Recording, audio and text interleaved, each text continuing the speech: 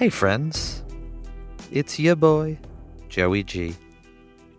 What's up? I don't know why, but I am just amped today.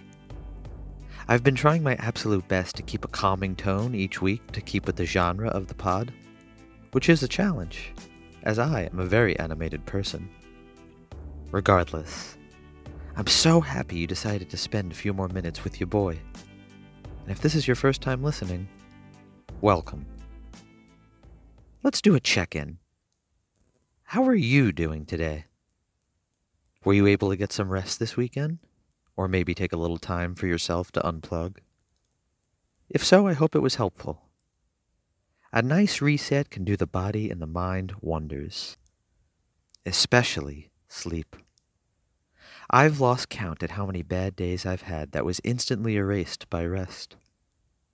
My sleep cycle is, for lack of a better word, weird. Every single night is its own thing, so much that the first conversation I have with my wife every morning is, "How did you sleep?" Some nights it's fine. Some nights not at all. And that's okay.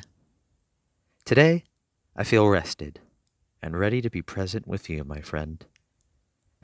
This isn't about my insomnia-like experiences.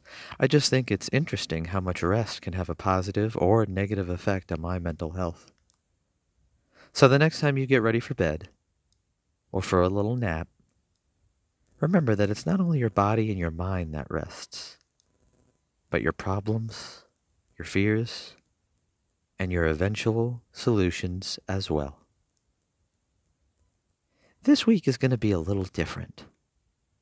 Instead of a meditation, I want to read you a letter that was shared to me by someone very close in my life. She reached out and sent this to me shortly after I began this project 5 weeks ago, and, in doing so, details her day-to-day struggles and triumphs with anxiety. To say I love this person is an understatement. They have brought so much joy to my life and my family's life that it was truly wonderful to be able to have this conversation with her. Here is a letter from Monica. Thanks, Joey, for doing this. I suffer from anxiety and have suffered from it since 2012. I have found that CBD oil helps me tremendously if I take it before going anywhere. When I met my husband, it was one of the first times I actually went out socially in 2 years. He has been great in understanding me. Having an understanding partner can be so important to the ones who suffer from this. I had so much to say at my wedding and couldn't say a fucking word. I am working on it daily with yoga and meditation and CBD in hopes to one day be rid of this shit once and for all. I don't want to pass this on to my kids. I can only go to the grocery store early in the mornings because I know it's practically empty. I don't like to take my son out with me because I sometimes play out this whole scenario of how I'm going to have to fight off the kidnappers who try to take him. All of this shit that hasn't even happened yet, but I'm already playing it out in my head. My goal is to find me again. The me I was before. My daily affirmations. I am not my mind is mine.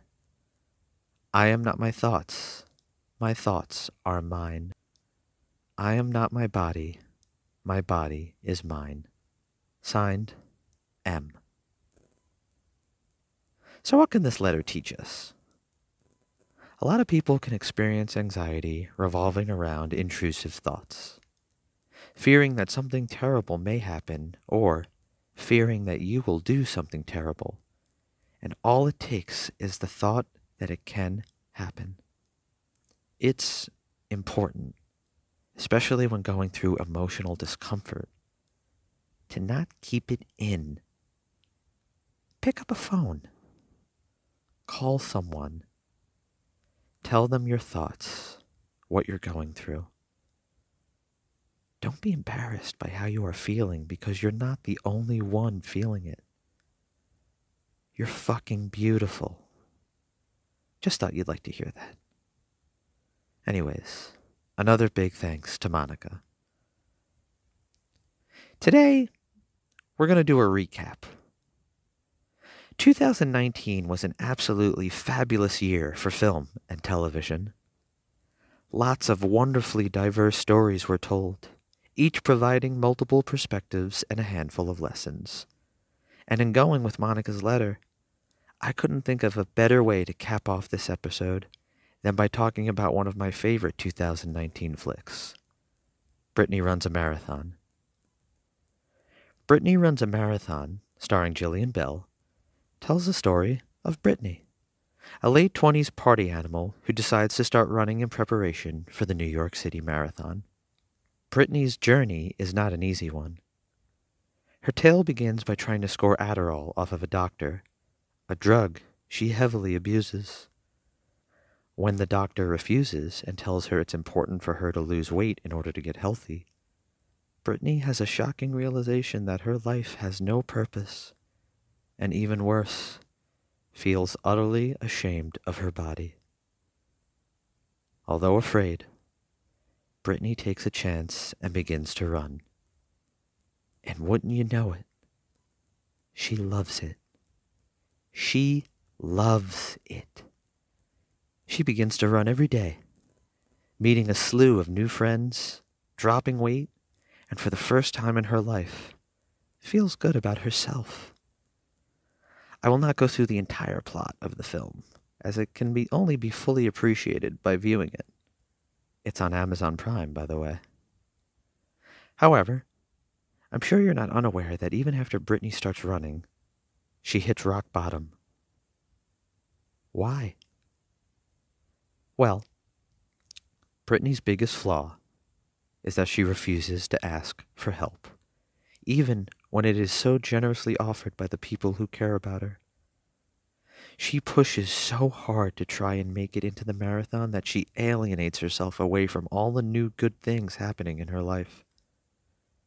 She also drunkenly body shames another girl in the process, a scene that is truly unnerving to watch. The biggest lesson that we can learn from Brittany's journey is that she eventually accepts the help given to her. Despite saying or doing some pretty shitty things, she learns that she doesn't have to face her fears alone. I always say that it's never bad to make a mistake or mess up. It only becomes a bad thing if we don't learn from it. Brittany learns that her whole purpose wasn't just to lose weight because of what society says you should look like. She learns that feeling good about yourself, no matter what you physically look like, will make you feel healthier and happier than anything else. In the film's final, climactic scene, she enters the marathon with the confidence of a person who cares about themselves. She rebuilt her relationships, made her amends, and does what she loves to do.